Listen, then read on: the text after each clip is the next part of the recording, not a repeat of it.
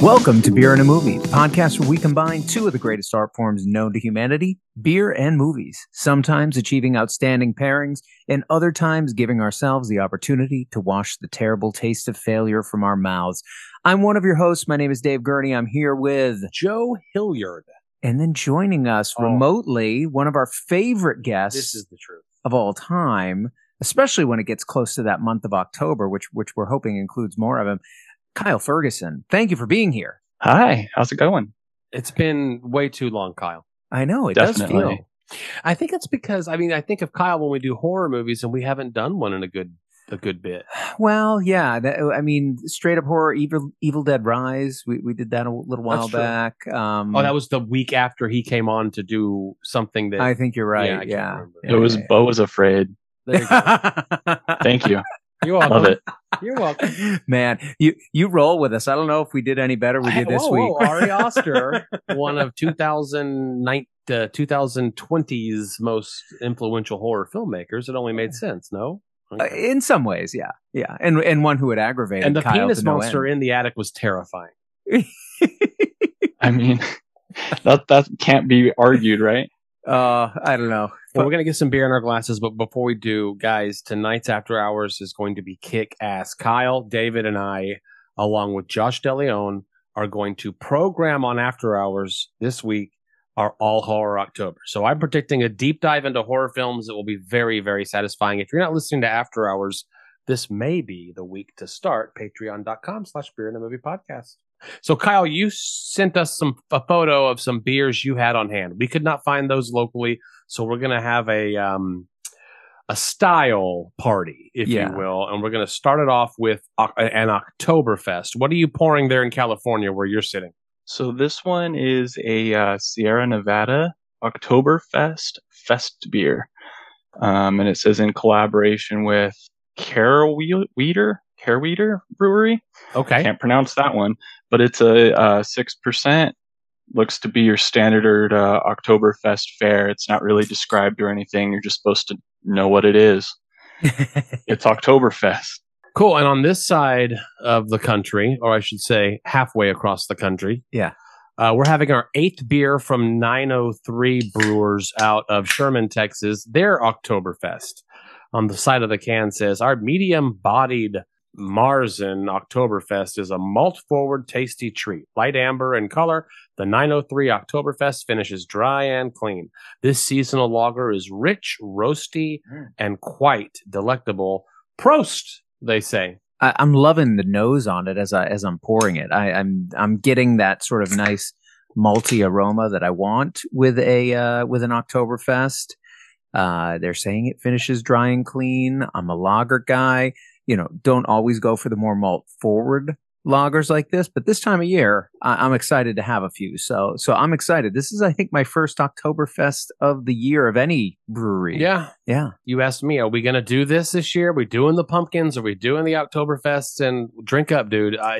The answer is may be the before me. only one I want to do. How's that Sierra Nevada working for you, Kyle? Oh, pretty good so far. Anytime we get close to this weather, I'm always trying to grab them as soon as I can. I really appreciate the kind of like a red ale, the like roasty malt notes. I love that. Yeah, this beer that we have here, the 903, looks beautiful, smells beautiful, and we'll reserve comments on taste. Similar color. They look similar color as well. Mine to Yeah, yours. definitely an amber. Yeah, love it. David, we hadn't discussed. Do you want to talk about the movie? You want me to talk about the movie? Sure. You kind of set us up with the beer there. So, we're drinking an Oktoberfest. It is that time of year. We're creeping ever towards Halloween season. And so what we have is the latest outing by Kenneth Branaugh doing the Hercule Poirot character that he's done in 2 films prior to this. Right. Orient Express and then Death in the Nile. Both of those films I skipped. I'll be honest. I've seen some other iterations of Poirot over the years, but this one, given the haunting theme, the haunting in Venice, the proximity to October, us just kind of itching to get there, I think we were willing to bite on this. Have you seen any of the previous Poirot films, Kyle? I'm guessing no. Why would you guess no? That's interesting. Because it seems like you fill your movie time with horror first, and then even then, these two would have slidden down the list. That's an assumption that I'm making. We're about to find out. I mean, you are right. I hadn't seen either one. I actually didn't even know that they were connected to each other until I got home and was kind of looking up the cast and everything later on. Right. I took this kind of completely on its own, but I thought that I wasn't missing anything. Having not seen the previous two, it kind of started with a decent enough setup of our main character, detective, that I was not lost. I didn't feel like there was anything missing I wanted. I had seen both of them, actually. And it's interesting that these, I think, began coming out more or less when the Knives Out movies started. Yeah. And to have those come onto the scene at the same time, like this is popcorn movies for adults, kind of. These, the cinematography, there's a little more care in making them. But Knives Out wins for being cooler movies. Well, you're kind of jumping the gun here when we get I'm talking about like, how I felt going into this. Okay. Yeah. Well, so here, Poirot is a well-worn character.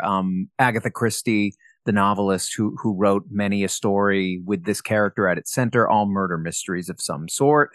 Here, Branaugh doing the third. This one, an adaptation of the Christie novel Halloween Party that actually didn't take place in Venice, but the filmmaker here and Michael Green, the screenwriter, deciding to sort of transpose it into Venice. I didn't hear anything necessarily about why they picked that location, but it actually, maybe it speaks to the second film we're going to be doing in this episode, why maybe they were drawn there.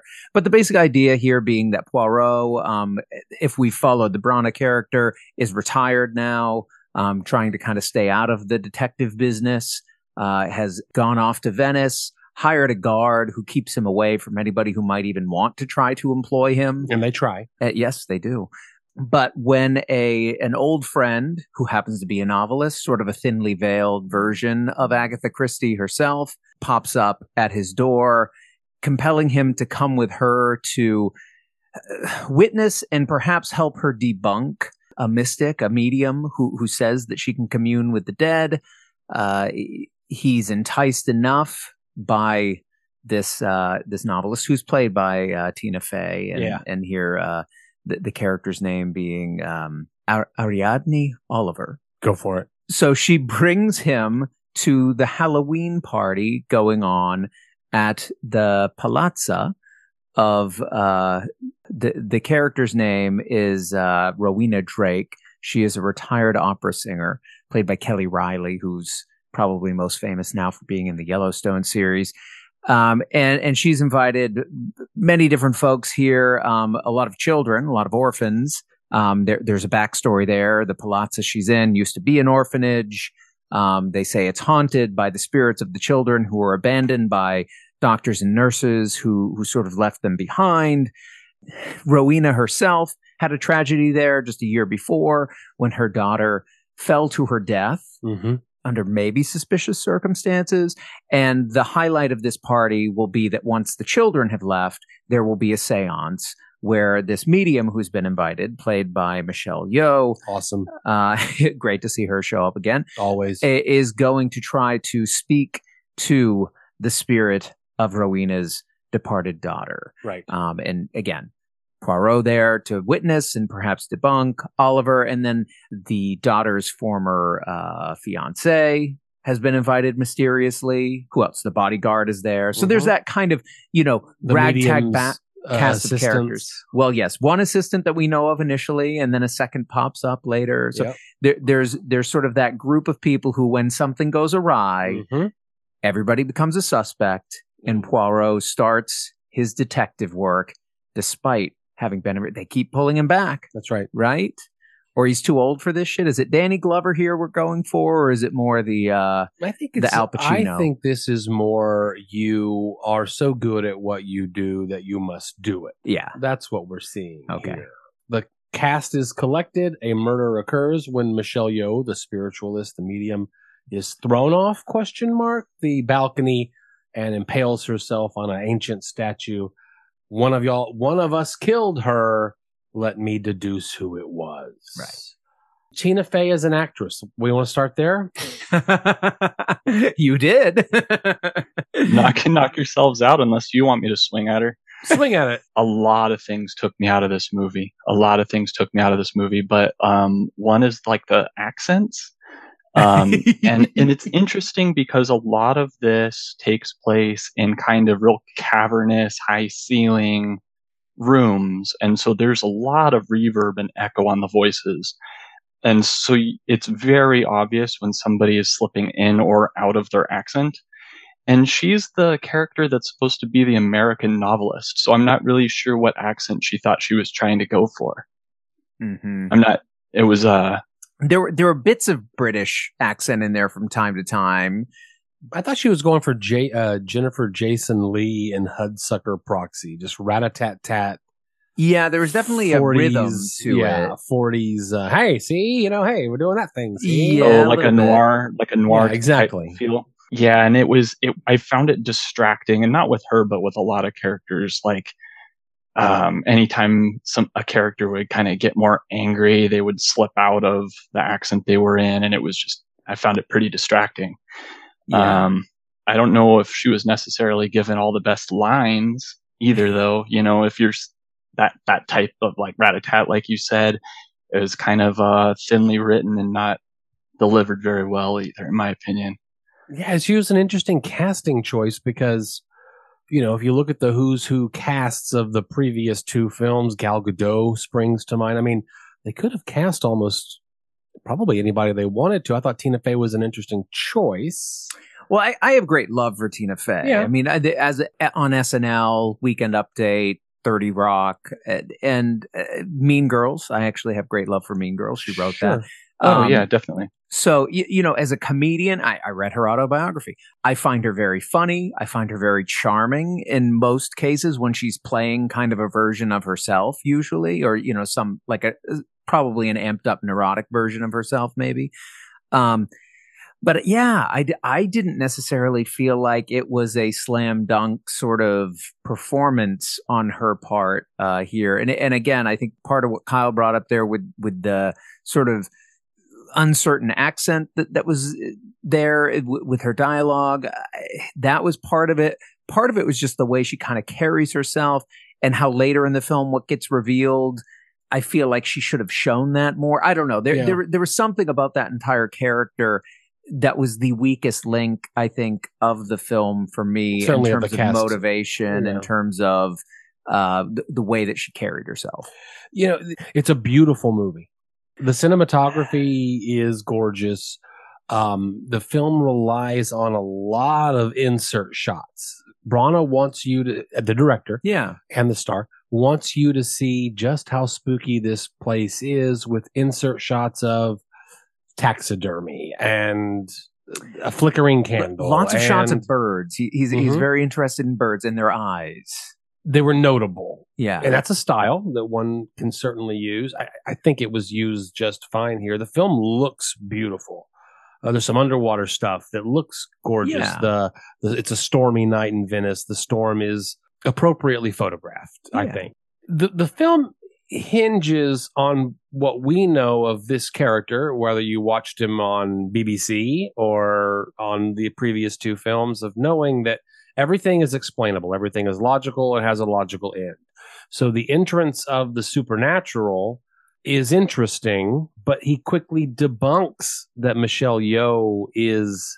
they're using parlor tricks. There's a typewriter instead of a Ouija board, and it turns out that the guy hiding in the chimney, the assistant, has a gadget that can make the... kind of a remote control. Yeah, a remote control that can make the typewriter do these things. And once the trick is ruined, it's not over. There's still some more supernatural stuff. And that is eventually explained in a little kind of Agatha Christie type maybe twist. That is unsatisfying. I'm holding it back in case anybody wants to talk about anything else. I thought the movie looked good, was great little popcorn on an afternoon. Certainly wait for the rental. But I mean, Kyle, did you find anything redeeming? I actually like the music a lot. Okay. It's interesting because I didn't feel like it set up a lot of the scares. It was just really moody. Kind of like it felt kind of There's some oboe in there. It felt like jazz, but stretched out, like kind of droning. And I really like that. Kind of lulls you, especially the opening shots of the outside of this, big house. Where we're seeing, the canals and the big wide open docks and symmetrical stone and everything. And that was all beautiful. Once you get inside, it's less effective. Because I feel like the atmosphere changes quite a bit, and then it not being, oh, sorry, I'm supposed to be focusing on positives here. I would have liked for the music I liked, but I would have appreciated it to build up to scares. You're talking about a lot of insert shots. There was lots of times where people were just talking, and then all of a sudden you get a ring, and like a bird just flies across the screen, and it's not the bird set was up. The bird was a jump scare factory. Yeah, and not in a way where that was enjoyable. It's annoying when that type of thing happens. I like a jump scare movie. I'm not one of those that's like, oh, it just relies on jump scares. I like roller coasters too, if anything that's going to get the adrenaline up. But if it's delivered like that, it's just it feels cheap, And it wasn't just the bird; it was lots of things, or just things would just kind of cut all of a sudden and make a big noise, like a door will just slam. Yeah. And it's like, okay, why? Well, I'm glad that you at least highlighted the score, because I do think that's one of the strengths of the film. And, this is Hildur Guðnadóttir, who did Tar and Women Talking earlier this year, or late last year and early this year.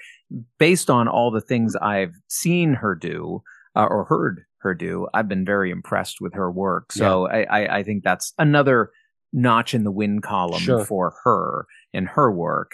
But I think, where you're going, Kyle, with some of the other sound elements and how those like maybe sound jump scares and stuff sort of play out, I too felt like I feel like it was there to try to unsettle us as an audience and kind of invoke this mood of terror and potential dread of them being trapped in this house, and there's a killer on the loose, and what, who is it and what could it be? And yet I don't think that the material itself really got me there in an organic way. It really is like a by the book kind of murder mystery. And when I say by the book, it's kind of sad, because Agatha Christie is really one of the key figures who created that template, right? Who sort of said this. So for me to say that this is like, a stereotypical or sort of boring attempt at doing a murder mystery, well, okay, but we're going back to the kind of one of the original sources of this kind of story, and so should we expect it to have tricks other than that?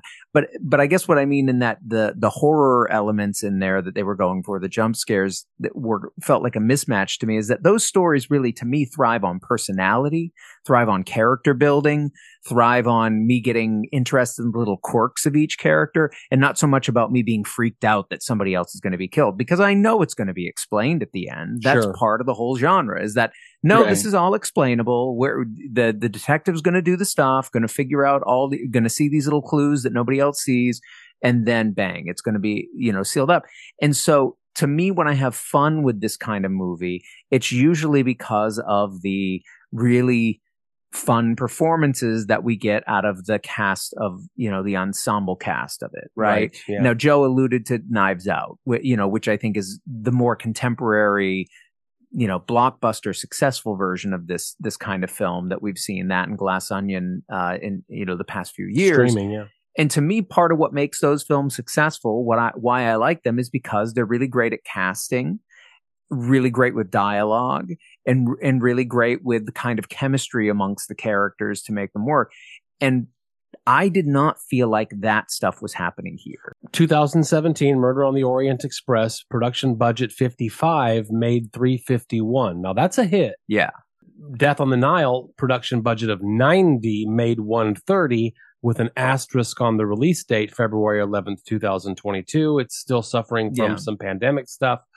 But I think that this is the filmmaker saying, you loved Poirot in these other two, now we're going to spooky him up. Yeah. And 2 out of 3 of us had not seen either of those first 2 films, and the 3 of us watch a lot of movies. Yeah. So I don't know if they're there yet with that. The marketing is really interesting as well, because it's about like skulls and Venice and not the lead character, which is the thing that's going to get you back. Yeah.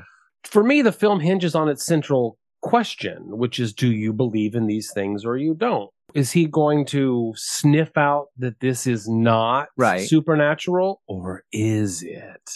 And I alluded to the kind of twist, one of the twists, that the way that the hallucinogens were created in both the daughter that committed suicide but didn't, and Poirot himself, who's seeing spirits and ghosts and things. Right. Because, well, let's be frank, right? Ahead. Like at a certain point, when he starts investigating, Poirot starts seeing things that he shouldn't see, right? He sees the ghost or an apparition of the dead daughter. Right. Skulking around. He hears... Put a pin right here, because I need to talk about the fucking trailer. Once we're talking about the mechanics of the end, I want to come back and make fun of the marketing for this a little bit, because it didn't do it any service. So you go beyond that point where it's other people putting on parlor tricks for Poirot to where it's happening in his own head. And so there's a section in the film, kind of like in the middle, the second act, where you really do start to think, oh, there is a haunting going on, right? Because why would he be seeing these things? Then it becomes explained why he sees those things, which is what you're alluding to. Just the mother, whose daughter either committed suicide or was murdered a year ago, changed the garden that the daughter loved so much into only being plants in the rhododendron species, which, true story, I Googled it right before you got here, bees can make a honey that is hallucinogenic with those flowers. And that's what she had done. Hallucinogenic in smaller doses, but potentially deadly in the larger dose. So she had been Munchausen syndroming her daughter with this honey, making her appear to be crazy. Right. And then, she gets an overdose of this honey, which is explained. It's not important. But this is the honey that Poirot is being fed, and that's what's causing all the hallucinations. He figures it out. Yeah. And he figures it out in the most ham-fisted way when the fiance of the dead girl says, "This is not wildflower honey. I don't know what it is, but it's not wildflower honey." Wink at camera. Come on. Yeah, that was pretty obvious. Yeah. So do you believe in this stuff or you don't? That's the theme of the film. And it does carry it through to the end. I mean, like, because supposedly the hallucinogenic properties have mostly worn off. He's kind of back to his full senses towards the end. And yet he has that sort of interaction with the mother, that kind of showdown. And he sees another apparition at that point, the daughter pulling the mother. It's kind of left for us and him, because he's kind of asked by Oliver, the Tina Fey character. So did you see, and he doesn't really say, and we're kind of left open, like, well, was he still hallucinating, or was there something in the spirit world pulling this woman away? Right. So what was the marketing like, Kyle? Because I guess I did see the trailer in the theater, but I can't even recall the experience. The trailer shows the scene where he's following the ghost girl down the hallway and is asking her questions, and then kind of turns back and she's gone. And there was, I believe, a second trailer that shows when he's messing around with the sink and looks up and sees the reflection behind him as well. Right. So when you go into a movie that's asking you, hey, do you believe that there's going to be ghosts? And you've already showed me that there are going to be at least 2 appearances of ghosts. I'm waiting for the ghost to appear. I'm not trying to figure anything out. Yeah. Which is a big problem. Also, though, I know you guys mentioned earlier, this book came out a long time ago, and now we've seen a lot of movies since then. So it's kind of hard to pull apart the way this adaptation should have been structured. But I feel like going into something now where you see a mystery of a ghost girl that's dead, I'm immediately going, oh, it's the mom or the dad. Because I've seen Sixth Sense before, and that Ghost Girl in that movie. You know what I mean? It's exact same story. We have a lot more context for reveals and twists like that. So when I see Dead Ghost Girl, I go, oh, it's definitely the parents. And then it's asking me, well, do you think there's a ghost? And I said, well, I know there's going to be a ghost. Which parent was it? And so I'm just kind of waiting. You know, it really shot itself in the foot. I don't know why a reveal like that would be in the trailer if that's the whole premise of your movie. Are you sure? I remember, because you showed it to me. I remember seeing the trailer and kind of thinking it was a little odd because I did not perceive it as a Poirot trailer, even though I hadn't seen those other films. I know the Poirot character. I knew that Branaugh had done these other films in the character, and so once I put that together, I'm like, oh, they're trying to position this as a different type of Poirot film because it's not normally the supernatural is not usually a big element of those stories. There is mystery, obviously, and there's like duplicitousness and things that are and I'm sure ghosts do come up occasionally, but in my experience with it, it's much more sort of grounded. And so that the trailer was showing me, oh, he's seeing these apparitions. It kind of makes me think, okay, this is like a different take on that character, and bringing the supernatural world in. That said, I hear exactly what you're saying, Kyle, and I do think it takes away from that era of, oh, is this real? Is this not? If you're kind of okay, at some point in the film later, he's going to be seeing ghosts himself.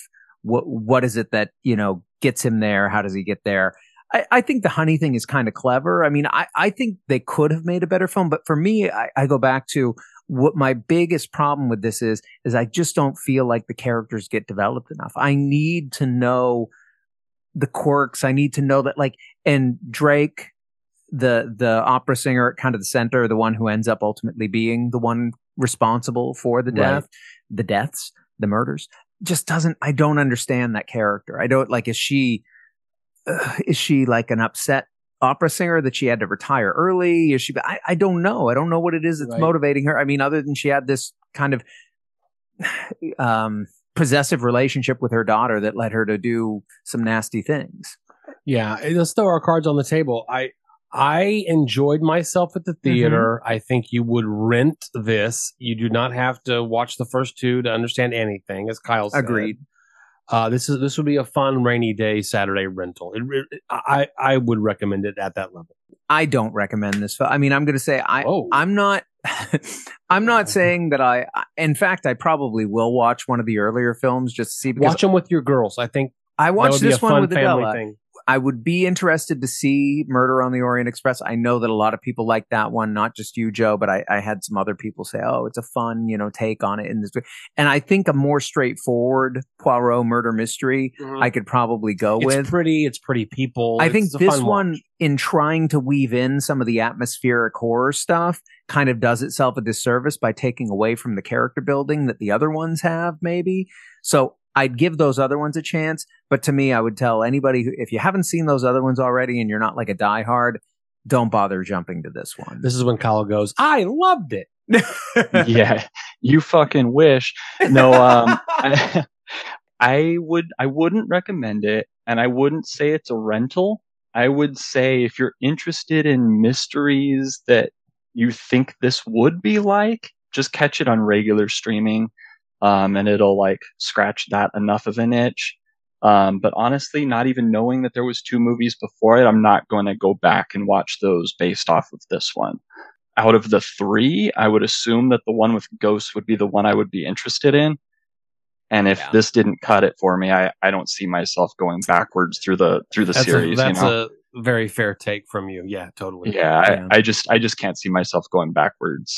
If I can say another positive, because I totally forgot, I actually liked all the period costumes. Because I believe they said this was set in the late 40s? 1947, I think is what the date. So it's just after after World War II. Yeah, right. And there was some moments, I believe, where they were even showing American flags and stuff on the walls, like it had been liberated. Yeah. But the costumes were awesome because this is Halloween, mid 40s in Venice. And so everybody's wearing these not like plague doctor masks, but everybody like rowing on the canal has these really interesting masks and big black cloaks. Yeah. There's a bunch of guys. There's like they're doing like a puppet show, like shadow puppets for the children in the house before the seance. Yeah, I liked all that. And I thought that was like pretty neat, watching them like pull the old contraptions to like maneuver the sheet and everything. And I thought that was really cool. You know, just mid 40s technology, watching that all work. That was neat enough, you know.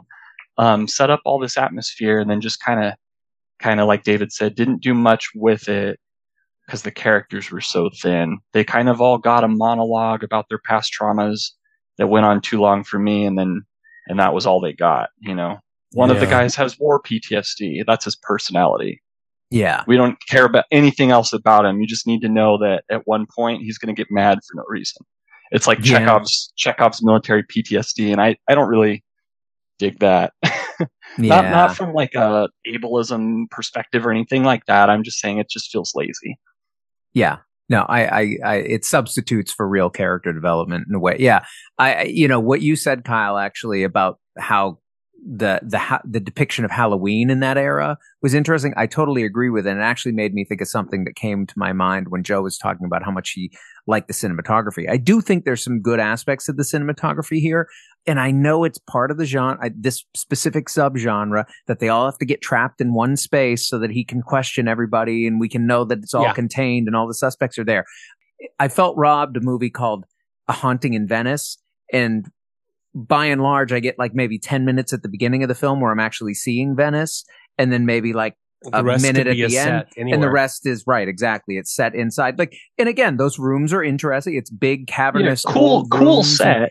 Cool set, but not Venice. Not capitalizing on the sort of inherent, potential spookiness of Venice. So that felt a little bit like, oh God, don't put it in the title then. Unless you're afraid of birds, in which case this movie's fucked up.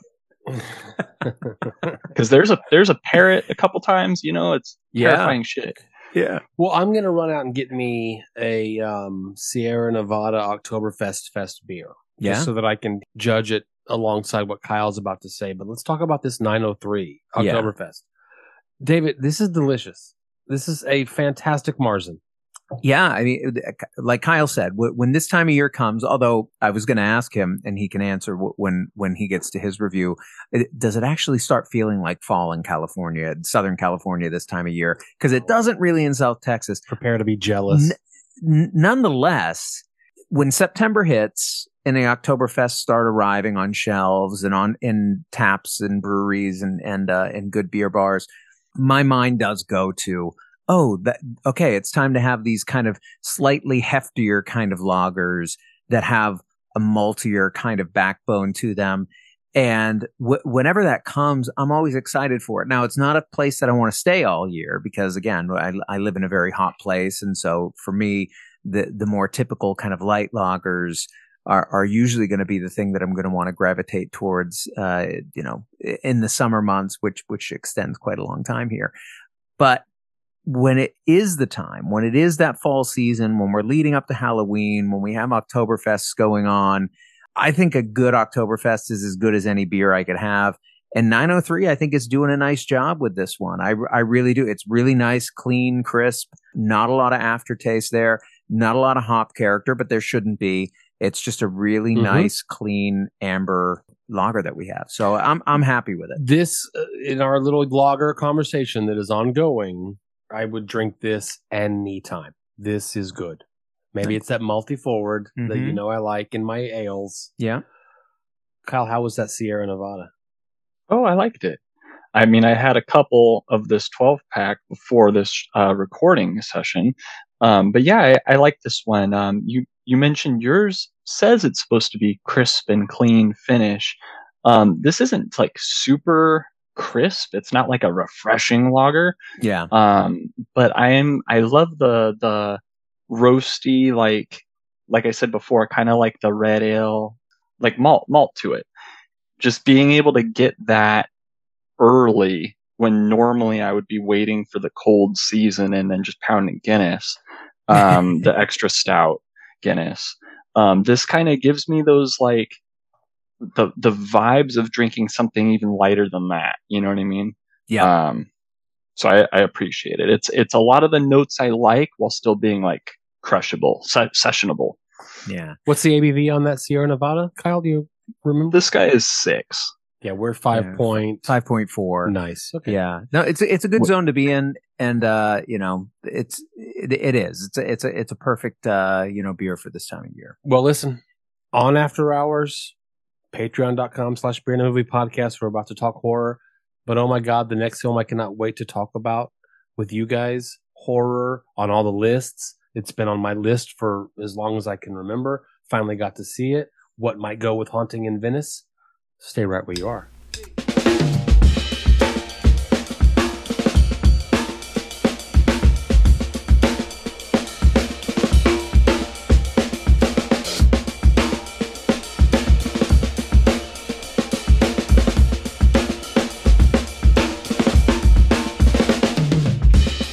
And we're back. We're back.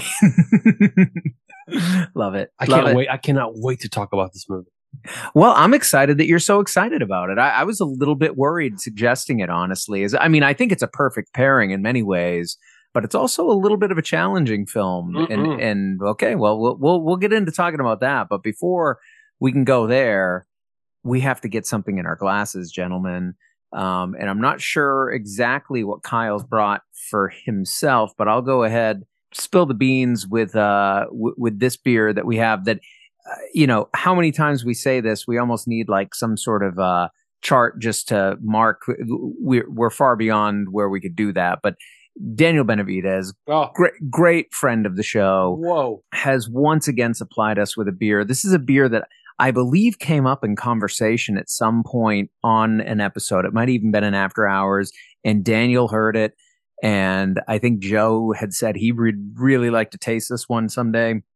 And lo and behold, all Joe needs to do is say something like that, and Daniel provides. What he's provided to us is a 2022 Pumpkinator. Now, we've had Pumpkinator on the program. We had it in 2018. Yes. Back in the 30s, episode number 30-something. Like early days of the program. I think we've even maybe had it on an After Hours or something. Sure we did. It's a beer that it's put out by St. Arnold Brewing. Our 11th time to St. Arnold's. The patron saint of beer is St. Arnold. The patron saint of Texas craft brewing is St. Arnold Brewery, along with Real Ale and a couple others who are kind of the old school cats on the block. But here you have this beer that they make that is always a hefty imperial stout with pumpkin spices added to it. In this case, they've aged it in bourbon barrels, and that's what Joe wanted to experience. We love it when they do that with a good imperial stout. This is 12.6%. I'm going to crack it open. We got high octane fuel for this second half of the episode. You guys are having fun over there. and knowing that Kyle was going to open a pumpkin beer, I went to the store and bought one. And on the way home, I was like, wait a second. I picked up the Elysian Night Ale, pumpkin ale. And remember that it was AB InBev trash on the way home.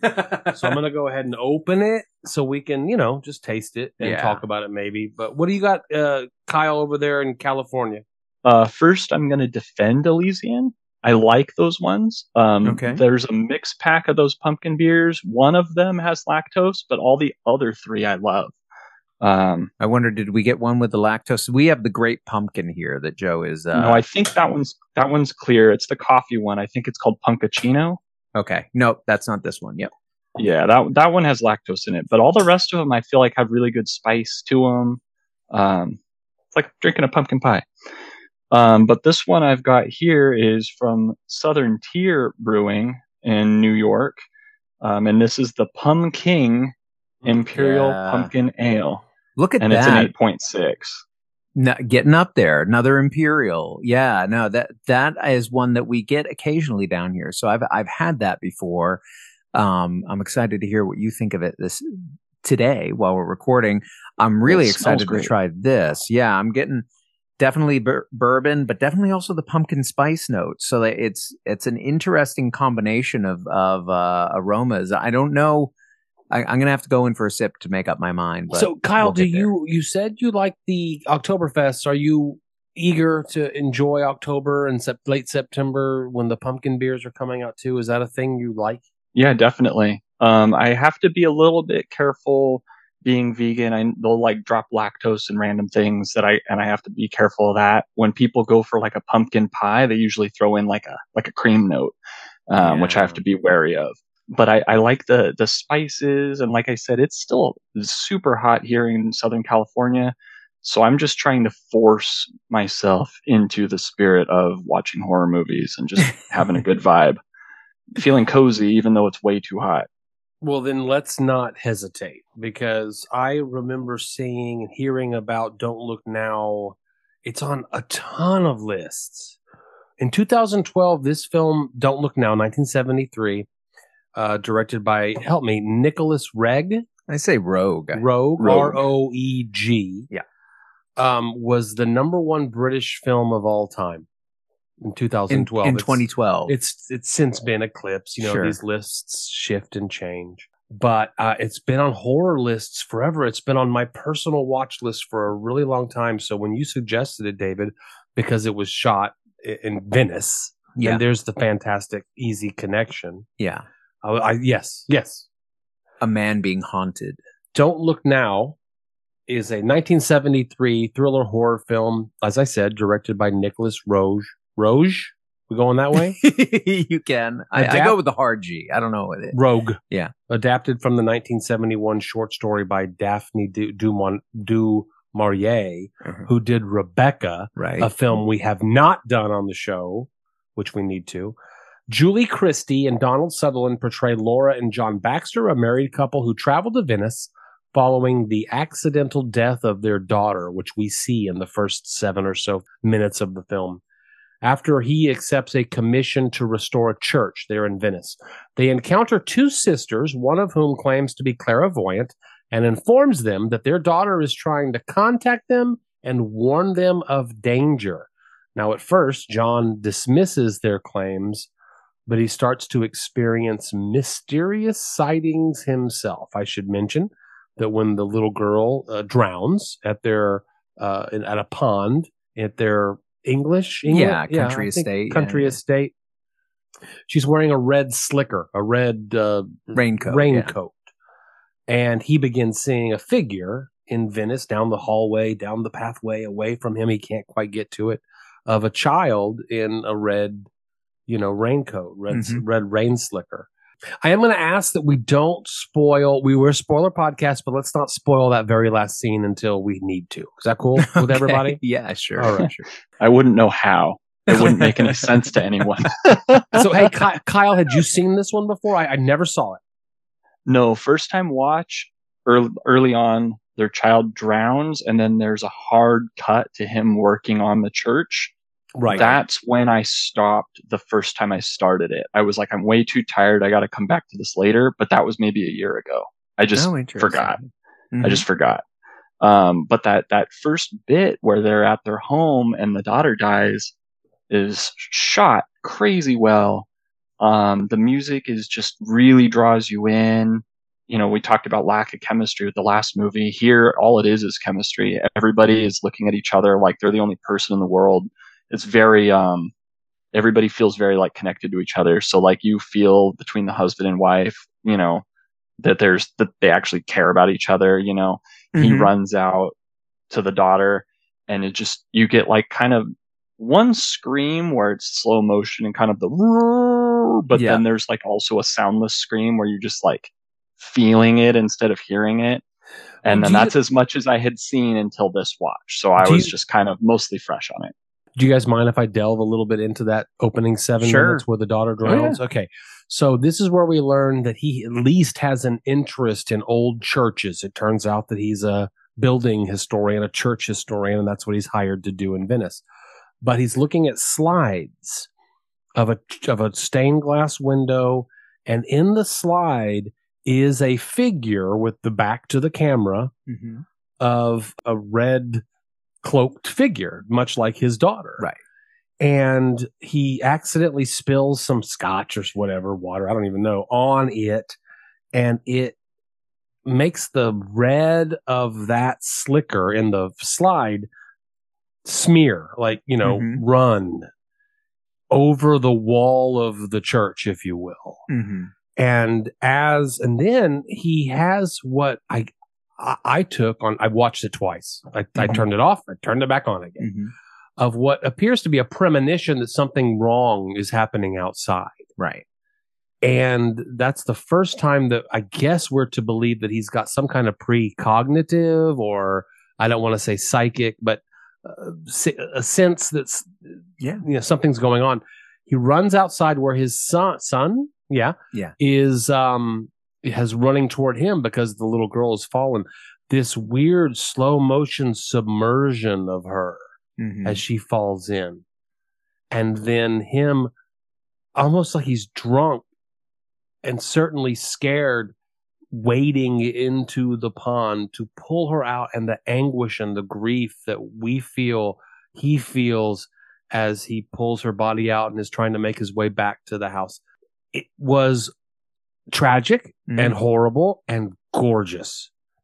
I mean, this is that 1970s filmmaking that I love so much. This is the same release year, 1973, as The Wicker Man and The Exorcist. But it's pre-Halloween. It's pre-Texas Chainsaw Massacre.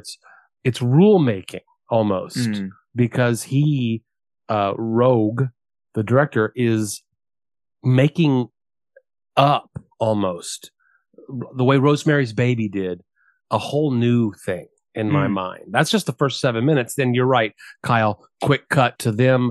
I looked it up. I guess it's supposed to be a few months later. Yeah. In Venice with them both there, I guess doing their best to take their mind off of the tragedy that happened just a few months earlier.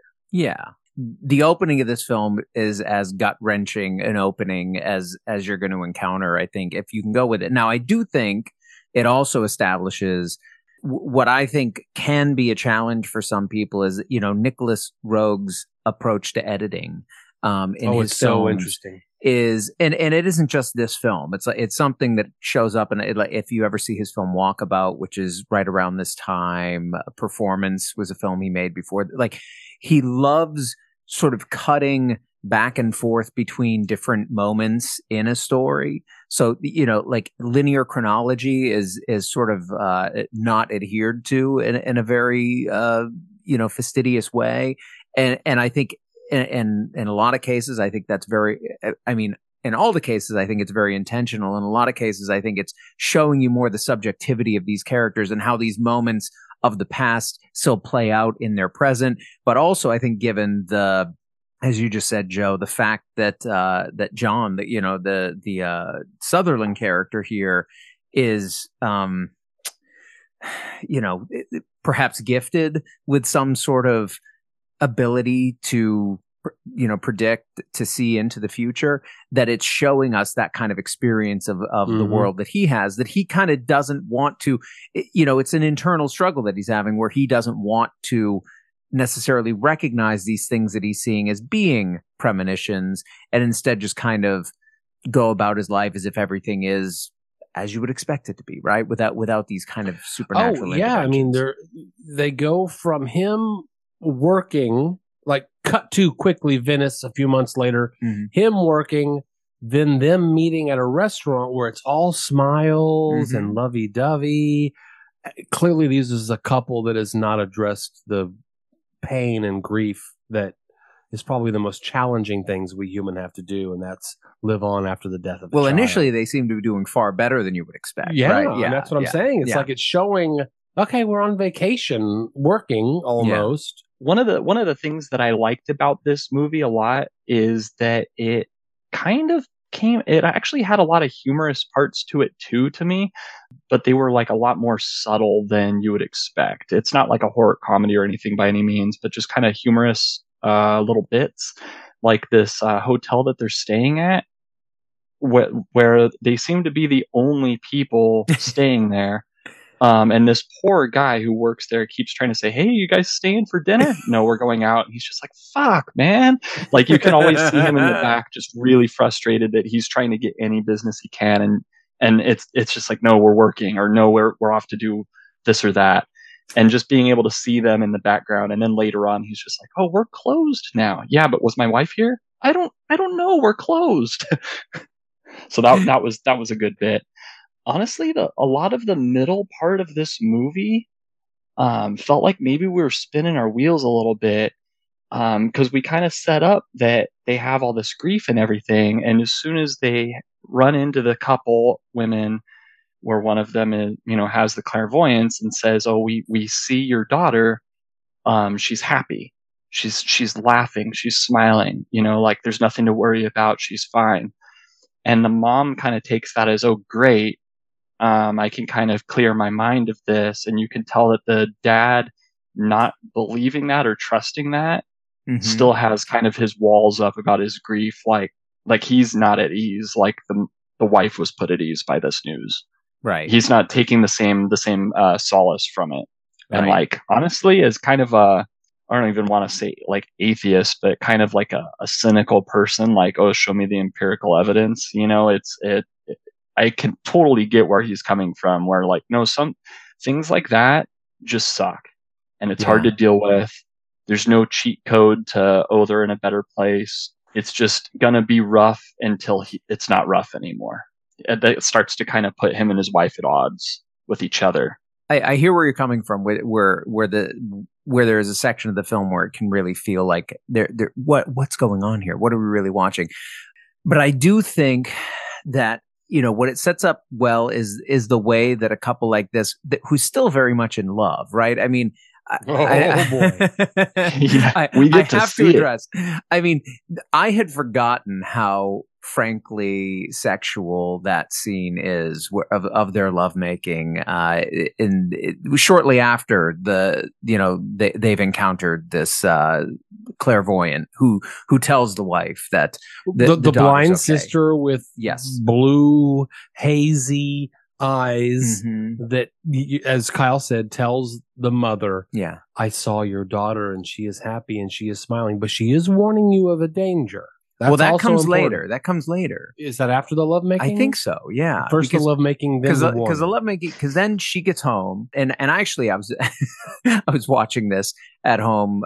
It was yesterday afternoon, and I put it on. I'm like, okay, this is kind of this is going to be too boring to pull in either of the girls if they happen to wander into the living room while I'm watching this, and it got to a point where that scene was about to unfold, and it clicked for me, and I'm like, "Oh wow, this gets a lot more graphic than I had thought going into it." And so I paused it and I said, "Hey, babe, you should probably leave." So I did. She got out of the room before the real stuff went down. But that is one of the most graphic sex scenes in like a non. I just X-rated film. I just kept thinking 1973 question mark. And you look it up, and it was a controversial thing. It would definitely it was all the talk in the salacious magazines. Right. I mean, Roeg had to cut some bits out of it. I mean, apparently it came down to the censors that the MPAA said, if we see thrusting, meaning up and down or in and out, right, then it's not allowed. So he intentionally cut it in ways, and you can watch it, like he intersperses shots of them post-coitus, putting their clothes back on, with the shots of them in coitus, and he would have him like thrust down and then cut to a shot of him buttoning his shirt, and then they would cut back to a shot of him pulling out. So like you couldn't see in, out, you could see in, and then go, and then you could see out. There is a network of people that ask me, what are the movies we're watching this week? Yeah. And then we'll discuss them maybe a little bit ahead of time. And I remark, this is one of the most ahead of its time, I guess, sex scenes. If you consider the time period that it was made in. Think about the moment it was in. This was like porno chic era. This was like, or right around when Deep Throat was coming out, right around when people were starting to think, oh, there may be a viable option for frank sexuality on screen to actually become part of more complicated storytelling and stuff like that.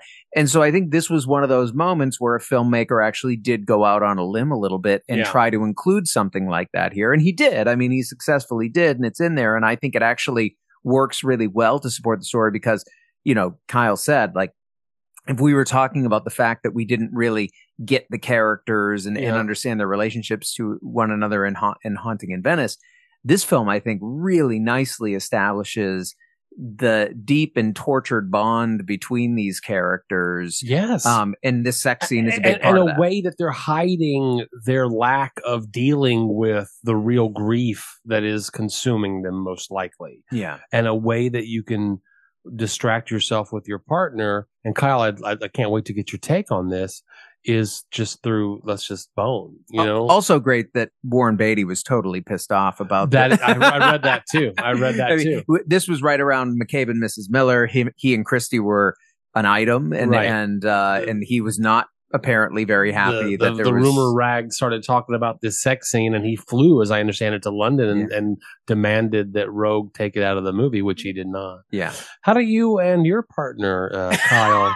Yeah, right. Well, I'm not going to get into that, but I don't blame you. Yeah, you guys kept saying like graphic or like shows so much, pushes the boundaries, but honestly, like as far as a sex scene, this is the one. And there's been a lot of like discourse online too about like sex scenes in movies, and is this even necessary to the plot? And I'm just like, well, most shit isn't necessary to the plot. We're here watching a movie for like the entire thing that a movie encompasses, you know, which can just be the atmosphere, the vibe, just wanting to watch something for entertainment. This has so much passion in it that I was even forgot they're actors. Yeah. I'm just watching like a man and a wife in love, really feeling it. And the way that it's cut, like you said, for me watching it, I didn't even take that as like subtle or creative censoring of the scene. For me, it was just like artfully shot. You know, you end up seeing not just them getting it on, but also like afterwards of like they both kind of have a glow on them as they're getting ready to go out, and you can tell they're both just kind of like filled with I don't even know what to call it. The afterglow of it, yeah. They're both like fulfilled, you know, and have like a slight smirk to them as they're like looking in the mirror and tightening their shirt or whatever. You know, that you can tell that the love is there, and that kind of makes it way worse, the butting of heads that we're getting of the different ways they're dealing with the trauma. It's not just a sex scene for look at these people going at it. It's a sex scene for no, they really love each other. That's what makes this so fucked up, is that they can't come eye to eye on this. Agreed. You know, like, and that's where a lot of things, and I'm not a prude or anything. You know, I'll see people hacked up in movies for fun all the time. I don't get as much pleasure out of just sex scenes in movies as a lot of other people seem to. This one, though, definitely 100% like earned its place in this movie. Artfully did the thing it was meaning to do, you know, like avoided the censors to get released in the way that it was. So like, bravo, you know, like kudos to everybody involved who pulled this off, because like it didn't feel intrusive even in a movie that's otherwise sexless. Kyle, I think you said it beautifully, and I think that what I love about it where sex scenes often feel like just an addition to films, like it's there to titillate. It's there to, this movie has boobs in it. You know, like that's I will agree that this was the storytelling. Well, that's it. Like, and it could be like it's like this glimpse back to a moment where, people were thinking of like part of the human experience is love. Part of how we express love is through sexuality. Part of how we do that, and that can be used to tell story. That can be used to develop the characters and show us where they are. I mean, I think what I've read is that the reason that Roeg put this in, because it wasn't initially in the script, from what I understand, right? Or it's certainly not in her in the story, right? Yeah. Like, but the reason why he insisted on putting it in is because otherwise you just have this couple who aren't aligning the whole film, and they don't see things the same way. And so, where is the love there? Why do they have it? And putting this in makes it clear. No, there is this deep bond between them. They do have this really deep, love between each other, and it's the different ways that they're processing things and the different ways that they're willing to either accept that there is this kind of afterlife or this other, sensory world that exists that the clairvoyant can tap into, and that actually Sutherland, ironically, Sutherland being the one who actually experiences that, but is unwilling to accept it. It's a great tension that's in there. But if it was only that tension, I don't think the film would work as well. Well, because then you would just pick a side.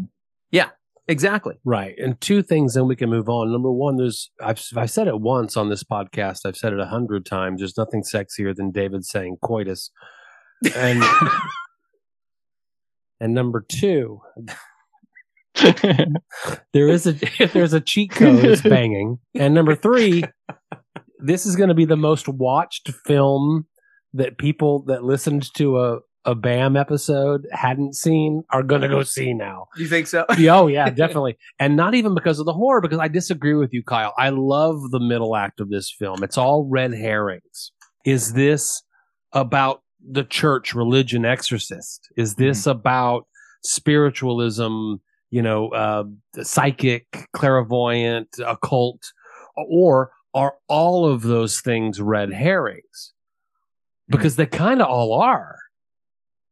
Right? I mean, except that the filmmaker is so interested in making you not understand what's happening almost that it's not until the very end or a second watch that you begin to really fully understand this movie. I think this movie is deep and layered, and I enjoyed every bit of it. Even that second act, Kyle, that I completely understand what you're saying. When there's an accident, when he's up on a scaffold.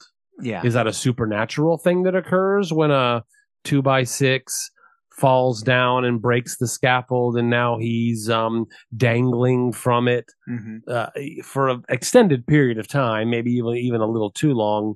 Great scene, though. I love it. Yeah. I was afraid for him. Thinking of shooting something like that in the mid-70s is scary enough, because the safety protocols weren't the same as they are now.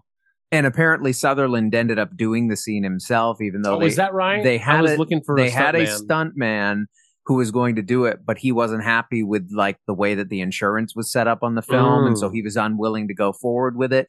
So Sutherland just decided to do it himself.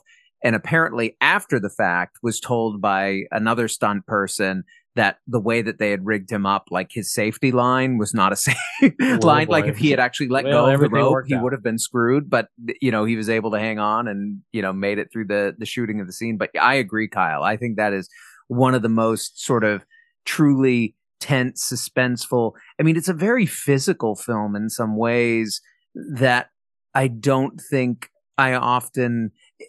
there's almost I think of action films as very physical. I think of horror films in some ways as physical, but this one has something that it's doing that's just different altogether. Again, with the human sexuality in it, with the peril that he's put in there, the way that he interacts with these different spaces. I love when I was saying in the first half of this episode about how I felt like A Haunting in Venice kind of squandered the location. Okay, let's put this Halloween tale that Christie did and put this in Venice.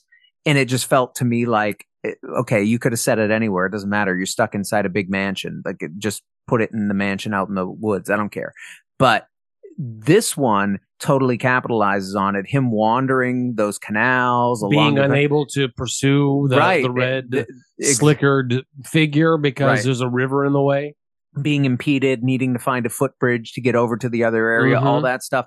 The church itself that he's working on, all of that stuff. I think it sort of adds to this kind of atmosphere. Like you say, Joe, it helps sort of externalize some of those themes that you're talking about, because there's certainly an interest. I mean, he's working for a bishop.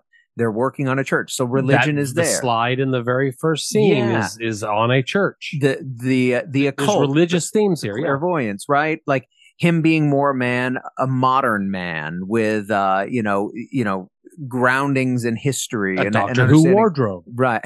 That's true. I'm glad you mentioned that. There's these sort of conflicts going on in the story that I think are externalized and sort of visualized through the location as well.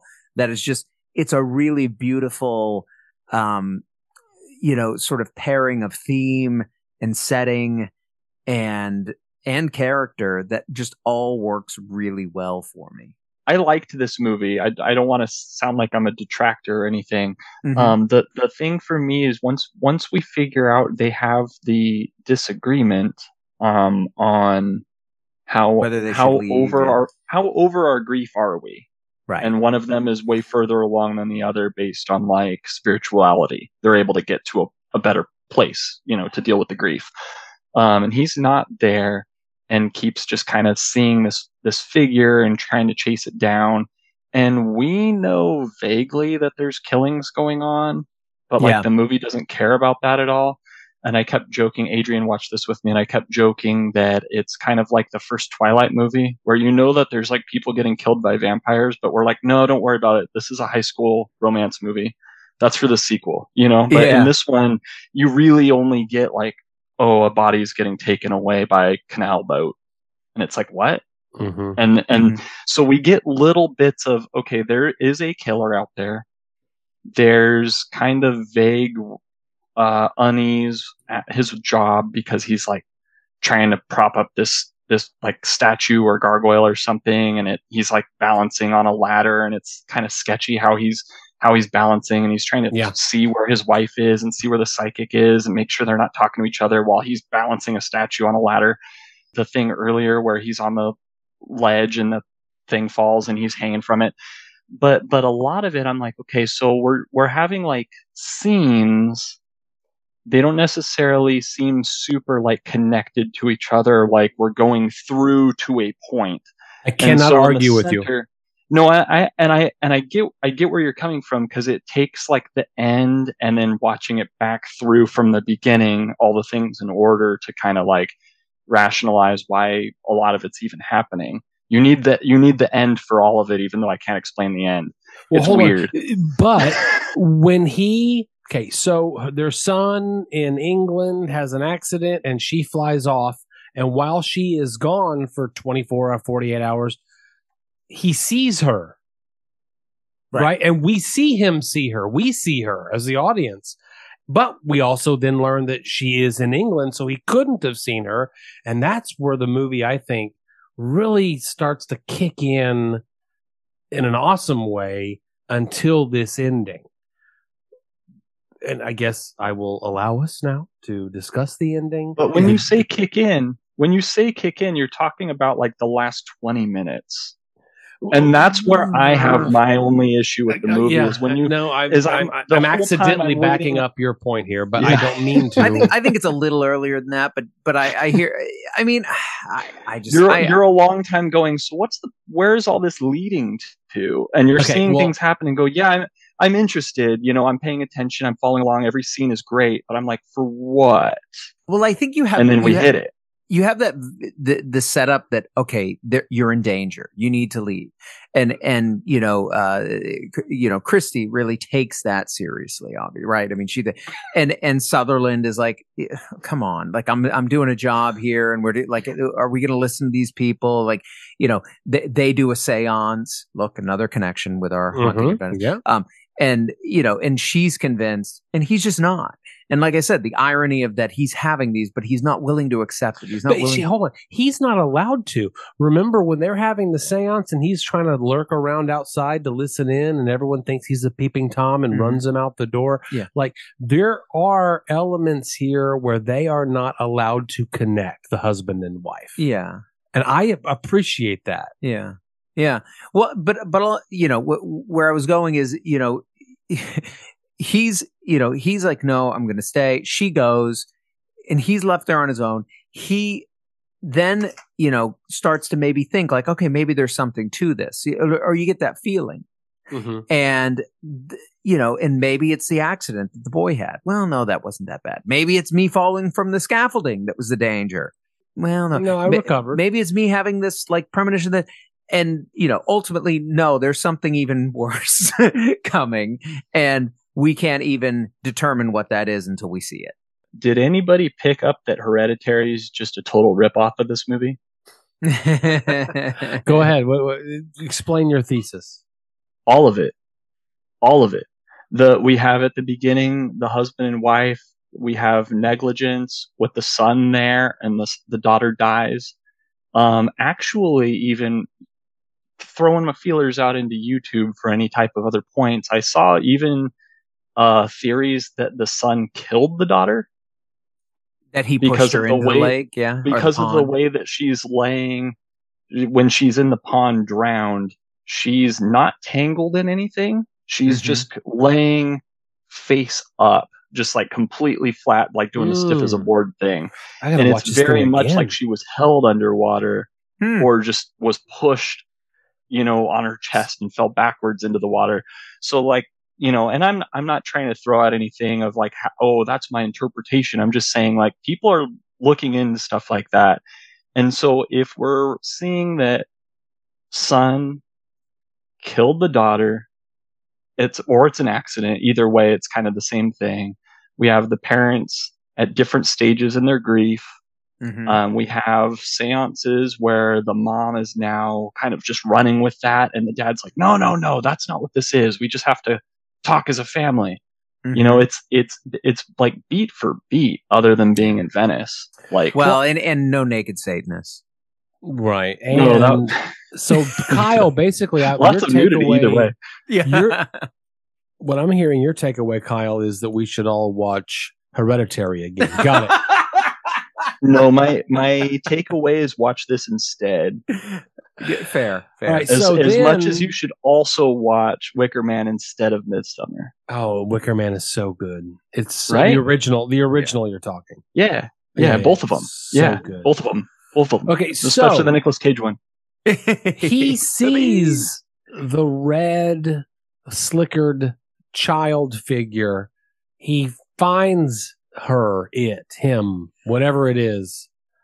And then David Lynch becomes the director of the movie. And it turns out that so we didn't even mention that there is a serial killer loose in Venice the entire movie. Well, no, Kyle mentioned that. Oh, did you mention that? Okay. Just a little bit. We don't get to see that much. Right. No. So it's like not that big of a deal until it obviously is at the end. So then he sees the young, the short. Wait, I will tell. I will quote. I will quote what the Wikipedia description has on this. The figure turns to face him, revealing that it is a hideous female dwarf. Correct. And approaches him, and he says, "Wait." And she shakes her head no. And she pulls a meat cleaver out of her apron pocket and chunks it right into his Slashes his neck. While the priest is waking up in his home, and while the wife is distraught, feeling something. Yeah. And I mean, this is, as good as an example of Roeg's editing here. Yeah. Which we didn't even talk about. I mean, we did, but we didn't. I loved the ending to this. I didn't like it. I loved the ending to this movie. There is a serial killer. It's a dwarf in a red slicker. Slicker. His seizures as he's dying. Yeah. I loved every bit of this. Yeah. Kyle, I'm not wrong, am I? I will say that I love a good chop in the neck with the big pink fluorescent Giallo blood. Yeah, Giallo blood all the way. You know exactly what the fuck I'm talking about. We know this is Suspiria blood. It's just pink. Or it doesn't look like blood, but it's like, oh no, that's like this vibe of blood. It's like mid-70s blood. And he's like spurting out of the neck and kind of spasming on the ground as he bleeds out. Great kill. What the fuck though? Like. Yeah, I loved it. I loved it like, so much. But wouldn't anything else be better? No, I don't know. I think it had to go in a strange direction. I mean, like the metaphor will work regardless of what way kills him because he's driven towards this thing. I understand that he's ignoring fate and being pulled toward this thing that's going to be his demise, and he's not afraid of it like he should be because he's not spiritual. I understand, but a mutated dwarf woman in a raincoat? Well, couldn't he have just tripped? Number one, I don't think that's exactly what's happening. Okay, I don't think that there's a serial killer in Venice that's a dwarf old lady in a red slicker. You think this is more subjectivity because so much of the film has been we're seeing stuff through his eyes. Yeah. I don't know why. So you're saying I'm the dumbass taking everything just face value while I'm watching an obviously metaphorical movie. I would never call you a dumbass to your face, but I'm kidding. But I think that where were the Don't Look Now sequels of the other killings? That was whatever was manifested. Well, that wasn't this story. Understood. No. I believe that this is a perfect culmination to literal, figurative. Clearly, the notion that he is psychic on some level, because we do learn that when he saw his wife, that was just seeing his wife at his own funeral boat. You know, I don't know. I love this movie. I didn't like it. I loved it. I'm glad to hear you say that. I mean, I think that to me, I remember seeing it, years ago when I had first probably seen it on some lists about how, it was this underappreciated 70s horror film. Right. And and getting interested. I'd seen Walkabout, I think, before this, so I kind of knew who Nicholas Roeg was, and I had seen The Witches when I was a kid. Actually, I liked that one. Oh, is that him? Yeah. Okay. With Angelica Houston. Yeah. I remember seeing this, and when that happened, I was like, I've been watching a David Lynch film the entire time, and I didn't realize. This is pre-Lynch. I mean, this is this is.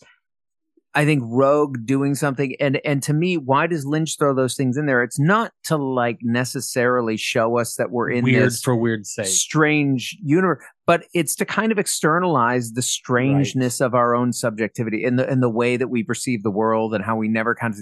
And I hear where you're coming from, Joe. Like that, I agree that we should question whether or not that actually happened. Is that the figure that he saw? Is that what actually happened? I mean, he dies. It's a version of his daughter that is the opposite of her, for one thing. That's an interpretation. But who cares? I mean, it's just so awesome. It's not as scary. It's threatening. It's unexpected. It's totally off-putting. Yes. I think it does all the things in that moment that it needs to do, where he is meeting his end. And we as an audience are being confronted with something that we just could not have anticipated. This is what grief looks like, y'all. Getting killed by a dwarf. It can happen to you. Yeah, it could. If you better get over your kid dying, or you get stabbed in the neck by a dwarf. You get yourself a good therapist, or you're going to get stalked by a dwarf. What did your partner think, Kyle? Oh, she loved it. But you're not loving it, I can tell. I enjoyed it all the way through. And then the ending happened, and I was kind of left to. It was kind of similar. I feel like I'm always on for these because it's the same as AI, where I watch the thing all the way through. Mm-hmm. I recognize all the parts. I know what they're all doing, but it's kind of just takes talking about to make them all fit together more. I guess I just don't do that much by myself. But when you're able to actually have a three-way discussion about this type of thing and sort stuff, I just really feel like the murderous dwarf thing at the end is just so silly that it I don't know, not undercuts, but it makes it not as good as it could have been for me. Yeah, well, and if it was a movie about a malicious dwarf killing people and then that happens at the end, I'm like, okay, cool. That's par for the course. But now we're watching Trick or Treat. Yeah, right. But as I thought that him kind of final destinationing himself in some haphazard way at work was going to be kind of the payoff. Yeah. And then it, cause that's what we're led to believe. He has 2 or 3 on-site work mishaps that could hurt him, escapes all of them just for this to happen instead. And it was just what if you're watching The Exorcist and then at the end a clown jumps out and just pies you in the face? You weren't expecting that. And I'm like, no, I wasn't. You got me, I guess. Exorcist believer spoilers. Hello. Yeah. I don't, David, I think you and I are a little more. Who knows? David, I think you and I are a little more congruous on this one than Kyle. Yeah. Hey, and I don't dislike. I never said that. Well, I've been helped along in this conversation immensely by this 2022 Pumpkinator. Dude. aged in bourbon barrels. This is next level. I'm actually concerned that I'm making no sense at this point. No. But okay, good. It is the Pumpkinator aged in bourbon barrels as advertised. Is the Pumpkinator this dark normally? With this dark of a I think pour? so. Yeah, Okay. yeah. I mean, it's always an imperial stout, but the bourbon in there just adds that layer of complexity. Which I'm not the biggest pumpkin pie spice guy. I don't crave the pumpkin ales in the same way that some people do. I always have a few every season because I'm going to try them, and it's fun. But I never come away thinking, oh, I need a 12-pack of that, or I need whatever. I end up feeling like, okay, that was a good experience. Move on. This is one where if I had some more bottles of this sitting in the cabinet, I'd be excited, and I'd be saying, okay, great. I'll take one of these out next week when I'm, watching the next horror movie that I have on my list or whatever. Like this is a solid 12.6 Imperial Stout with all the fun complexity that comes with aging in bourbon barrels. I've got nothing to add. It was impeccably delicious, and I like the idea that we sat on it for a year before it was open, so got some delicious aging and notes in there. Now this Elysian, what did you say, Kyle? Elysian, the Great Pumpkin is a more straightforward, lower ABV pumpkin beer. It tastes like a pumpkin pie in a glass kind of thing, and they did a good job with it. And I was a little hostile up front, but maybe I shouldn't have been, because my rule on these that are purchased by a big boy is I'm going to drink them till they don't taste good anymore. And this one tasted pretty good. 8.4. That's not a subtle ABV. Yeah, I'm a little less hot on this just because it is a more straightforward pumpkin ale. Yeah, especially if you're going side by side. Putting it next to it, it pales in comparison. Forget it. But it's fine for what it is. Yeah. How was yours, Kyle? The Southern Tier Pumpkin. Yeah. I like this one a lot. It is imperial. So you can tell we're like going up on the malt. It's a little bit more bitter. The thing that I look for when I'm seeing pumpkin is not just pumpkin, but I'm also looking for a bit of the spices as well, the allspice and nutmeg and stuff like that, like on the nose and in the flavor. And this doesn't have as much of that. It feels like more just kind of straight pumpkin, which is good. I like it. I feel like when I go looking for more pumpkin, I'm looking for stuff that says, and natural spices, instead of the ale brewed with pumpkin and natural flavor added. I want the more of the nutmeg and allspice and kind of the pumpkin pie whole platter to come through instead of just the pumpkin specifically itself. But for an 8.6, it's doing the trick for sure. Nice. Sounds good. I wish we could have enjoyed it with you. Well, we kind of did, just remotely and by having another beer, and it's always a lot of fun to have Kyle on an episode. I'm always excited when he's on. Are you guys as excited about After Hours as I am? I'm so excited. I am. Fuck yeah. It's just another indication that our conversation continues, because that's the best thing about beer in a movie is that the conversation doesn't end here. You can find us on all forms of social media. We have Facebook, obviously. We're out there on Instagram. We have our own website, beerindamoviepodcast.com. You can find us there for some nice curated lists of our episodes, as well as a link to our TeePublic store where you can find various forms of merch. And you can join our chat on Discord under the name Beer in a Movie. The conversation continues. Just ask us for an invite. We'll happily bring you in there. Come on in. And also, we know you're listening on your favorite podcast platform. But before you leave, won't you please rate us and leave a review? We hope you'll make it 5 stars so the algorithm can do what it do and put us out there as an option for more listeners. You've just experienced another hauntingly good episode of Beer in a Movie. Until next time. One of the things I love about Venice is that it's so safe for me to walk.